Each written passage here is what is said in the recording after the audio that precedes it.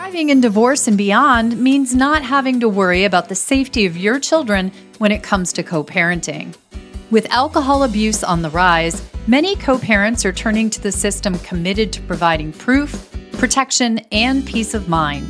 SoberLink's alcohol monitoring system is the most convenient, reliable, and reasonable way for a parent to provide evidence that they are not drinking during parenting time.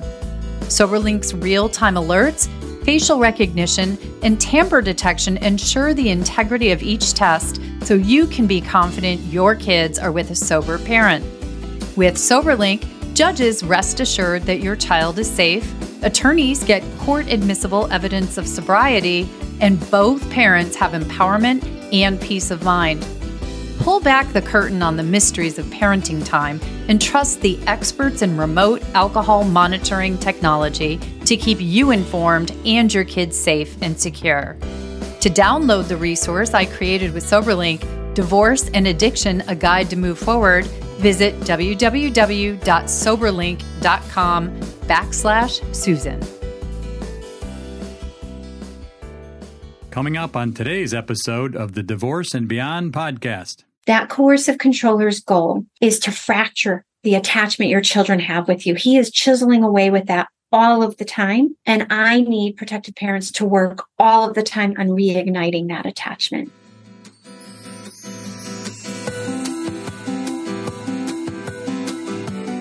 Hello, and welcome to the Divorce and Beyond podcast. I'm Susan Guthrie, your host. As a top divorce attorney and family law mediator for 30 years, I know what you need to know to get through your divorce and, most importantly, how to move beyond it to thrive and transition to your new future. My experts and I are here to give you the insider view into the process, so listen in for the wisdom and expert information you need on your journey through divorce and beyond. Hello and welcome to today's podcast. I'm Susan Guthrie, your host. And today, listeners, we are entering into October. It's the beginning of October, which many of you may already know is Domestic Violence Awareness Month. And I have a whole lot to tell you about things that are going on.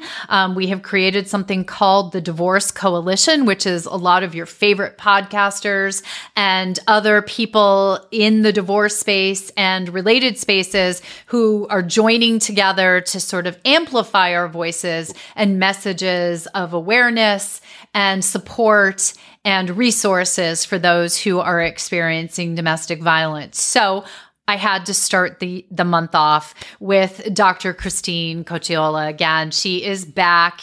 You all loved her two-part episode. I don't know if loved is the right term for it, but you responded and found a great deal of information and support in her first two episodes. The first one was on coercive control. The second one was on post-separation abuse. And so I asked her back today. She has some new exciting things going on in her world, including she has just launched her own podcast. I'll let her tell you about that. And she has coercivecontrolconsulting.com. I just want to mention that at the top of the episode so you can go there to find all of her resources. But we'll dive in deeper. Today, we are going to get into the underpinnings of a coercive controller, because it's actually important for you to understand sort of the systemic and perhaps generational permutations of what is happening and why it is happening so that we can break that cycle. And I know this is something that Dr. Christine is super passionate about. So I'm delighted to have her here. I just said to her, she is the expert. I'm delighted that she's here to share her wisdom and expertise with you. Also, let me start with a big thank you to you for making the time today to visit with me. Thank you for inviting me. I'm so excited to be here. And you are doing so many amazing things to support victims and survivors. So we are so blessed to have you in the field, honestly. So thank you. You know, I have learned so much from you since we met last year. and it's an ongoing education. And I want my listeners to know that. I say that very deliberately for them to hear, because they're used to looking at me as an expert, right? I've been in the family law arena. I've been a divorce attorney for 33 years. I've been doing this for a very long time. But this particular area, specifically coercive control, and the areas that you are so well versed in, sadly, because of your own experience, but now, through your education and your research and programming, this is really, this is difficult stuff to understand, to combat. And so that's why I'm really happy that we're going to have this opportunity to really shine a light here. But I do think it would be helpful. I know we did an entire episode on coercive control, but let's just give people a little primer on what it is that we are talking about. Sure, absolutely. And I think to your point, yes, I've been doing this work since I was 19 and I didn't even know it was happening to me. So this is a very insidious abuse. It's often beyond the violent incident model. And when we look through the violent incident model, we're actually looking at things kind of archaically, because what we know is most domestic abuse is based on power and control. It's just, that's the way it is. It's about one person exerting power over us. And in that, they diminish our autonomy. They diminish our ability to know what we should know. So coercive control is truly like, it can be psychological abuse. It can be legal abuse, financial abuse, use of the children as pawns. It can be sexual abuse. I say that sexual predators use the same skill set in their grooming of young children, in the same way that these predators do this in domestic abuse situations. And I think it's just really important for people to understand that we don't always see the signs. Like even the most astute of us can miss the signs. I started this work at 19, was dating my future husband, stayed in a marriage was in a relationship for over 30 some odd years, and was teaching on this. Susan, every single semester I teach on the power and control wheel. I just left my social work class. I teach on this every single semester. I was counseling people who were in these types of situations and did not know it was happening to me. The coercive controller is very, very good at what they do. Very good at what they do. And if we are people who, it's a little bit of a segue into my podcast. I call it Perfect Prey, because victims and survivors oftentimes have a very significant character traits that line up very well for coercive controllers. Highly empathic, loyal to a fault, highly forgiving, like forgive indiscretions at a rate that most people would be like, I'm out of here, right? And they also want to believe the best in people, that we're highly optimistic people. We believe the glass is half full. So when an abuser, a person that we're in a relationship with, that maybe we started a family with, they are maybe doing one nice thing, we like hold on to that good so tightly because we don't want to believe that someone could be so harmful. That's the reality. So I think a really great analogy of coercive control is it's like carpenter ants devouring the foundation of a house. You don't even know it's happening until it's too late. Until the floor falls in, right? The house collapses around you. And that's so true. I've spoken with so many people, and in my own experience, it's a slippery slope. It doesn't start full bore either, right? It's the little underpinnings. And I do like your carpenter ants because, right, they're nibbling just a little bit of wood a day. And you might not even notice that, but over time, obviously it takes its toll. What's interesting, and you just sort of alluded to it there, so this is where I'd really like to dive in and have a better understanding, both for myself and for my listeners. There seem to be certain personality traits or people that are more, that have characterological traits that lead them into becoming coercive controllers. I may not even be saying that correctly, but walk us down that path. Sure. And I should give credit to the carpenter ants analogy to Dr. Evan Stark. And I would say that I think we always say to people, why didn't you leave? Well, would we ask our neighbor when their house collapsed why they stayed? We would never accuse them or question their staying, because we would know that they didn't actually realize the carpenter ants were devouring their house, right?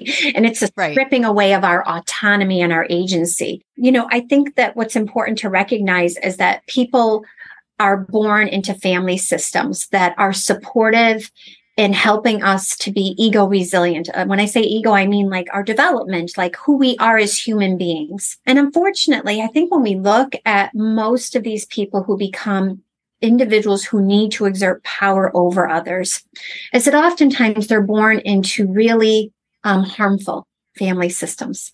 Now, abuse is a choice. And not everybody who's born into harmful family systems becomes an abuser. I mean, let's be really honest here, right? So, trauma doesn't mean you're an abuser. It doesn't at all. Actually, statistics state that children who grow up in abusive homes have like a 70% chance of becoming abusers. So the rate is low. Yet there are people who, when they are in these family systems, they're missing some major components. Every child, in order to develop into almost every child, again, going to this almost, it's not black and white. Every child deserves and needs to grow up in a healthy home environment where they are loved unconditionally, where they can be authentically themselves, where they are not shamed. Coercive controllers, when I talk to protective moms and dads, I spoke this morning with a protective dad. When I talk to them, what we learn very quickly is that these are children who had a parent or a caretaker who shamed them a lot, who put them down, who did not love them authentically as themselves. And so what do we learn as children? Some, not all, learn to cover that up. And covering that up means that I can't be my true self. And it means, in some ways, that I have to control my world. Because if I don't control my world, people will see me for who I really am. And I'm petrified of that. When somebody sees me for who I am, there is so much shame in that I can't even imagine what that would be like. That is, by the way, coercive control exerted post-separation. That is when a victim finally decides she's out of there, she's escaping, and it's an escape, as you know. This is not leaving. Yes. This is like really challenging circumstances. When she finally decides, or when he begins, we'll use he, begins to recognize that she is seeing through his mask. We'll call it the mask, the shame. It's a facade, right? When he notices she's seeing it, he begins to exert more control. He tightens that loop. He just really begins to tighten those screws. And so that is who he truly is.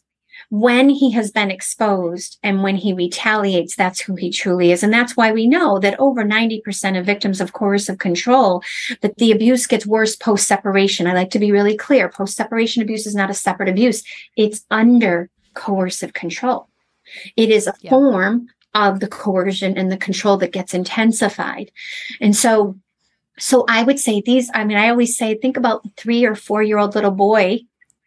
Jackson Katz talks about the macho paradox, how little boys are not allowed to be who they truly are, and how in order to end all of these oppressions of any human being, we have to really look through a patriarchal lens and understand the oppression. And so these little boys are 3 and 4, and they haven't been allowed to be who they truly are. How sad is that, right? And that some of them then need to cover themselves up and hide that shame. And in that, they engage in relationships where they're going to be the wonderful partner when they first meet, and they're going to be all of these things. But then when any loss of control begins to feel like it's happening, they are going to exert more. That's what they do. And they do it in so many insidious ways, right? I mean, I have clients, cameras up in the home, cars being tracked, going to their workplace and ruining their reputation at work. We call them flying monkeys, getting all of these other people on their side. This is what they do, all in an attempt to keep up their facade. And keep that control in place. It makes so much sense when you're talking about it, that a controller, an abuser is not someone who perhaps is born that way, but someone who is created through their family system. I mean, something that we know if we've taken any psychology courses in our lives is that our family of origin has a great deal to do with who we become. But there's something in this particular paradigm that, and you, I think your podcast title kind of refers to it, right? The perfect prey is there's something in the makeup or how this person ends up being made up. As you said, not everyone turns into this predator, that they find the prey, and there's something that makes us the perfect prey, as you said, and they are very good at hiding those aspects of their character. So it makes it really hard, right? We have an open, giving, loving nature, and they're very good at hiding what they do. Absolutely. And I want to just point out that also what we know is that all of us are born like we all come to the planet Earth and in a way that we have our personalities like already within us, and then they get fostered, right? Good or bad. And so there's a Harvard study that speaks about this idea that we are born either a little more ego compromised or a little more ego resilient, think about children, who were really adaptable to difficult circumstances. Think about people, who have suffered significant trauma. Like I always use the example of David Pelzer, Child Called It. He basically was abused in his own home for years, and he was the scapegoated child, and he wrote 4 books about it. You know what I mean? Like he overcame the adversity. I would say David's an example of a person who was probably born more ego resilient, more hardy. Just more hardy. Right. And in that, even though he was born into an awful family system, he was able to overcome that. I think what we could assume for the most part, and again, not black and white, is that most coercive controllers, these people with these characterological traits that are extremely harmful, most of them were probably born more ego compromised. And then they're born into a family system that does not foster resiliency, does not foster adaptability, does not foster this ability to really empathize with other people. Because how do you empathize with other people when you are so busy trying to keep yourself safe? It's so challenging to keep yourself safe, right? And so to your point, that's why, I did a research study called Perfect Prey. It hasn't been published yet, and I do hope someday I get back to getting it published. But this idea that victims and survivors just truly have these traits. And, Dr. Evan Stark critiqued my study. He's a sharpshooter. He shoots right from the hip. And he's like, a lot of good it does to figure out the characteristics of a victim when he has the heel of his boot on her neck. And he's not wrong. He's not wrong. Right. But for me, I like to be proactive. How do we teach victims and survivors that you might have these traits, and that actually is going to line up really well with someone who wants to harm you? And so that's really what this is about. It's like what makes you this person, and how do you look out for those people? But also, to your point, children are the epitome of perfect prey. Every single child wants to be loved by their caretakers, even if their caretaker is horrifying to them. I worked for child welfare for years. These children, you have to remove them from a home because they're in danger, because a volatile situation just happened. And what do they want to do? They want to go back with that parent who harmed them so significantly. And so when I have protective moms saying, why does my child align with the abuser? Why do they want to go visit with the abuser? Why did they see the abuser be so harmful in this family system, yet they're willing to go visit with him now 2 years later? Because they're perfect prey. Because they just want that love. They can't imagine being betrayed so significantly by a caretaker. They just can't. It does not compute, right? No. Literally in their minds. Listeners, as October is Domestic Violence Awareness Month, I wanted to make sure that you know that we have created the Divorce Coalition to promote awareness of both domestic violence and domestic violence recovery. We are here to inspire healing and change. We are the voice of many. The Divorce Coalition is made up of all your favorite podcasters, bloggers, influencers, and more, and we join together to raise awareness and provide information and resources to fight the epidemic of domestic abuse in our world. Founded by Beverly Price of Her Empowered Divorce, Kate Anthony of the Divorce Survival Guide, and me, Susan Guthrie, we have gathered together our friends and colleagues to amplify our voices to reach as many people as possible, So I encourage you to visit the Coalition webpage at www.divorcecoalition.com to find resources, including the many podcast episodes and blog articles that are on topic from all our members, as well as many other ways to help, donate, and find assistance. Together, we can make a difference, and we can let domestic violence survivors know that they are not alone. So go to www.divorcecoalition.com, and you can follow us on Instagram and Facebook at Divorce Coalition page. Stay tuned for more from Dr. Christine Cocchiola, who shares with you the dark underpinnings of a coercive controller and, importantly, how you can work to protect yourself and your children. The best people to support these children are the parents who are the loving, protective parent. They have to really understand that these are victims of child abuse, which is so, as a parent, do you really want to say your child was abused? Do you really want to acknowledge that, oh my gosh, like, how could this have happened in my world? I thought I had the perfect family. I thought we had a wonderful relationship together, me and my partner. And now you're telling me, Christine, to add a layer that my child has been abused? Yes, I am. If you are enjoying this episode, be sure to check out last week's show featuring the champion of change, Jenny Stevens, as she shares more from her devastatingly difficult year, how she weathered those changes and came out on the other side stronger, happier, and ready to help you navigate your life as it goes in a new direction. I mean, divorce is a pain. It's a painful experience in every single sense of the word. That how can you offset the pain and sadness? Life is hard, and life can also be joyous and happy. And how do you serve yourself, and how do you find joy? You know, I die to live, I don't live to die. And I every single day say, like, how can I die to live? And is it a hell yeah or a hell no? And now we return to today's show. You know, I think this is such a helpful conversation because as we are talking about this, and I hear, you know, sort of the genesis of the personality and of the behaviors and of an abuser, you know, how they sort of grow. There's almost maybe it's what makes us perfect prey, right? Is there's a twist of compassion.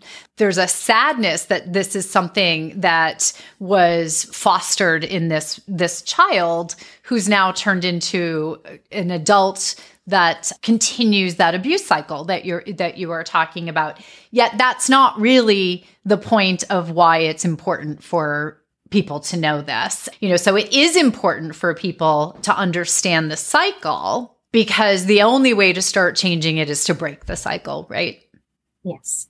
And that starts with protective parents really being able to parent their children. I love, there's so many amazing people online. We have such an amazing, so much access to information about trauma-informed parenting. It's so important, right? Being able to really parent our children from a more gentle, calm place, not like when we were kids where, you know, I mean, or maybe a generation before us, but you had the wooden spoon and you had you know, you did not disobey and you respected and you went to church on Sunday and all of these things. We now know there's a different way of parenting that's healthier. We know that. But for me, the added lens is the coercive control lens, because these children are being abused. It's child abuse when this is occurring, and it's an unacknowledged child abuse. Frankly, it's an unacknowledged abuse of victims. We have 45 states that don't even acknowledge that it's an abuse of adult victims, never mind children. We could call it psychological abuse. We could. But really, most often, this is so insidious that even the adult victim doesn't know what's happening. How would we expect the child to? And then child welfare doesn't, and family court doesn't, and judges don't see it, and lawyers don't see it. I mean, there's just so many layers here. The best people to support these children are the parents who are the loving, protective parent. But they have to really understand that these are victims of child abuse, which is so, as a parent, do you really want to say your child was abused? Do you really want to acknowledge that, oh my gosh, like, how could this have happened in my world? I thought I had the perfect family. I thought we had a wonderful relationship together, me and my partner. And now you're telling me, Christine, to add a layer that my child has been abused? Yes, I am. That's exactly what's happened to your child. And frankly, for me, it makes me actually tear up every time. The abuse is so insidious. It's when abuse is hidden. We already know, research tells us, when abuse is hidden, the psychological ramifications are that much more complex. It's much more complex trauma because nobody can see it. Now add in that on a developing brain. How harmful is that to our children, where they literally don't even know they're being abused? They have so much grief, they don't even know they're grieving. I mean, as an adult victim, you might be able to say, oh my gosh, that person is bad. How do our children, that's their parent, how do they see that person is bad? And honestly, the healthiest situations are the children who don't. I mean, this sounds a little controversial, but the healthiest situation is one healthy, protective parent engaged in their children's lives. But our courts don't know this. They don't understand. They don't even see this as abuse, right? It is. You've just touched on what I think is so frustrating for people who are starting to become aware, right? The foundation is starting to fall in on that house. The ants have been working for a while, and the foundation is starting to fall in, and they and their children are starting to, fall down into the basement or below. And then they become very frustrated because no one else seems to understand. You just said it, right? The judges don't get it. The court systems don't get it. I as attorneys, we get a lot of abuse heaped on our heads. We don't understand. It is an ongoing problem. Why is it so hard? And maybe you've already said this, but I think we have to be pretty explicit about this. Why is it so hard for people to recognize, you mean? Yeah, like why is this so difficult? Why can't we just go into a courtroom and say, Your Honor, let me just explain what's been going on here for a few years. This is why is this so difficult? Because these abusers are so damn good at doing what they do. They are they are the charlatans. They deserve like the Oscar. I mean, seriously, right? Yes, because they know how to perform. And what do we know about victims and survivors when they show up in court? I mean, you ask yourself, you tell a mother that she's losing 50% time with her children and she knows she's sending her children to an abuser. Are you going to be dysregulated as a mother? Absolutely. Are you going to be overwhelmed? And then as, we know women get pseudo psychiatric labels. We saw this in many infamous cases, which I will not mention online here because I just know that people get really heated about them. But there are some people who have been engaged in relationships for a long time. And if you look at the foundation of this relationship, and these are famous people, infamous cases, if you look at the foundation of the relationship, there's no doubt about it that one person had power over the other person. Did the other person maybe behave in ways that we don't like? Sure. I call that self-defense. After years of being trapped, guess what? I am going to push back. You're right. If I am in the den with a wolf, you better believe if fawning isn't going to work anymore, and flight, then the stick might, then the fighting might come out, and it might come out in a way that is pretty ugly. And that's what happens with victims and survivors. And as soon as that happens, I mean, I to speak to your listeners about statistics related to men, being victims and women being victims, as soon as a woman fights back and the police get called, that man is now in the system as a victim. Well, did she fight back because he had her trapped in the laundry room for 2 hours fighting? Maybe, like she couldn't get out, or did he take her phone and she pushed back? And this is what happened. I mean, there's so many nuances to this that it's not black and white. And we don't have people in the system who understand the nuances. And this is really what I hope to do, is to be able to educate more lawyers and judges and clinicians on what this looks like. We have to stop gaslighting clients. I would say this too, is that I think when you talk about like these children in this home, I'm asking protective mothers or fathers to do the hardest work there is, because you are a trauma victim. And I'm telling you that you need to put your trauma, deal with that with your trauma-informed therapist, but put that in a box, because guess who has much more trauma than you? That little one in your home, that 10-year-old or that 15-year-old who's calling you names, that kid is in fear and dysregulated state all of the time.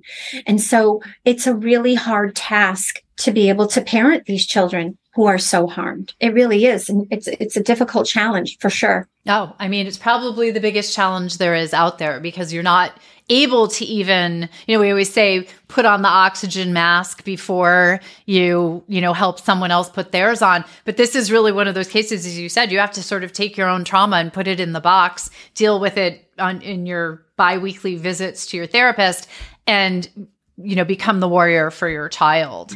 And that's really, really difficult to do, especially within a system that is not, the legal system is really set up. You said this isn't black and white. The legal system is set up on black and white. Exactly. Mm-hmm. Right? Mm-hmm. It is set up on prove it to me, prove it. Mm-hmm. And these are behaviors that are extremely difficult. If you want to talk about a gray area, folks, you are deep into, all the different shades of gray here. And so, yes, I agree. The court system, the attorneys that are not helpful in most of these cases. The problem is a legal system was set up to deal with car accidents and breached contracts and things like that. It wasn't set up to deal with this level of family dysfunction, human dysfunction. I mean, it just is really a difficult place to deal with it. And so I think everyone is doing their best, but you're right. Education is one of the ways, the only ways we're ever going to get there. The more that our judiciary understands, the more that our legislatures, let's take it up a notch. You pointed out, there are 45 states that don't even recognize coercive control as a form of abuse. That's right. That's right. And I think what you're speaking to is, could you imagine, maybe it's a nice way to bring things together, but could you imagine in a perfect world where we had judges and lawyers and everyone in the system who understand the harm that was being done, and they were protecting children because they knew that it was a harm. They actually understood that it was a harm, and they were protecting, of course, adult victims. And in that, we prevent the intergenerational trauma, and we prevent more abusers from being groomed. That's what we do. Right. Created. Exactly. Right. And or we prevent more people from being, because what we know is that children in these situations, and again, it's not 100%. Many children are very resilient, but they might end up to be more accommodating and end up in abusive relationships, and or might be more role modeling that need for control because they were so harmed and shamed. And so it's the answer to the world's problems. I hate to be Pollyanna, but it literally is. It's the answer. We can fix everything if we can just get on top of this. I wish in a half-hour podcast we could fix the world's problems, right? And you and I have talked about this. There's so little we can actually cover in this short period of time, but I did want to, leave people with what I call the golden nuggets, a couple of golden nuggets of, if they are resonating, if what you are saying, what we are talking about here is resonating with them, of what they can do and where they can go, because I know you have, ample resources beyond the podcast, but certainly the podcast. So first, just, do you have, any words of wisdom for someone who's out there going, yes, yes, yes. Now what? What do I do? Sure. I think, first of all, I want your listeners to know that they never have to carry any shame for their experiences. Please, this abuse is so insidious. And that's why I talk openly about mine, because I'm listen, I was teaching on this every semester and didn't even notice it, and doing this since 19. There is no shame in any of this. There is someone who chose to abuse. And you know what? You just really tried to work hard. You are a giver in a relationship. So forgive yourself. Do what you need to do to protect yourself. And again, I think we talked with Beverly yesterday on the Divorce Coalition, right? And she talked about an escape plan. Come up with what that might look like, but know that there's no judgment if you stay. Some people choose to stay because that feels like that might be the better option. Yeah, I would say that I want every protective parent out there to know that they have so much influence. There is so much you can do in your home. I have one mom who sees her children for an hour a week at a diner. And that hour a week, she has shifted simply because she's parenting in a different way. She's looking at them through that coercive control lens. And so really, you have so much influence. And I want you to know that even though it feels like everything's out of control, the one thing you can control is your connection to your children. That coercive controller's goal is to fracture the attachment your children have with you. He is chiseling away with that all of the time. And I need protective parents to work all of the time on reigniting that attachment. Just work as much as you can to create positive memories, to maybe bring around people that you know that your child loves and admires, even if they say they don't like that person anymore. Bring them around, engage in as many positive activities as you can. Discipline, 1 out of 10 times. Try not to shame. Those are my really quick strategies, ideas that I throw out there. No, and I think they're so important. I've talked about on the show with some parenting experts, things, the power of one. One parent has so much more power than they know. And so the energy that you spend trying to change the other parent is energy that's honestly wasted.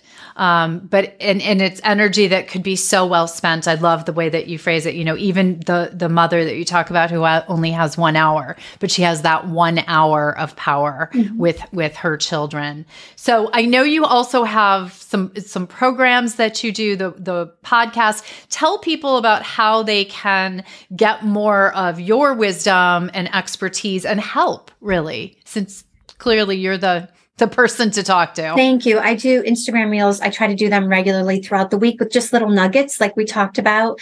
I have the Protective Parenting Program, which really just is about acknowledging our trauma and our grief after we've gone through this type of situation or when we're still living in it, but how to really parent these children. It's like a shift. It's a mindset change.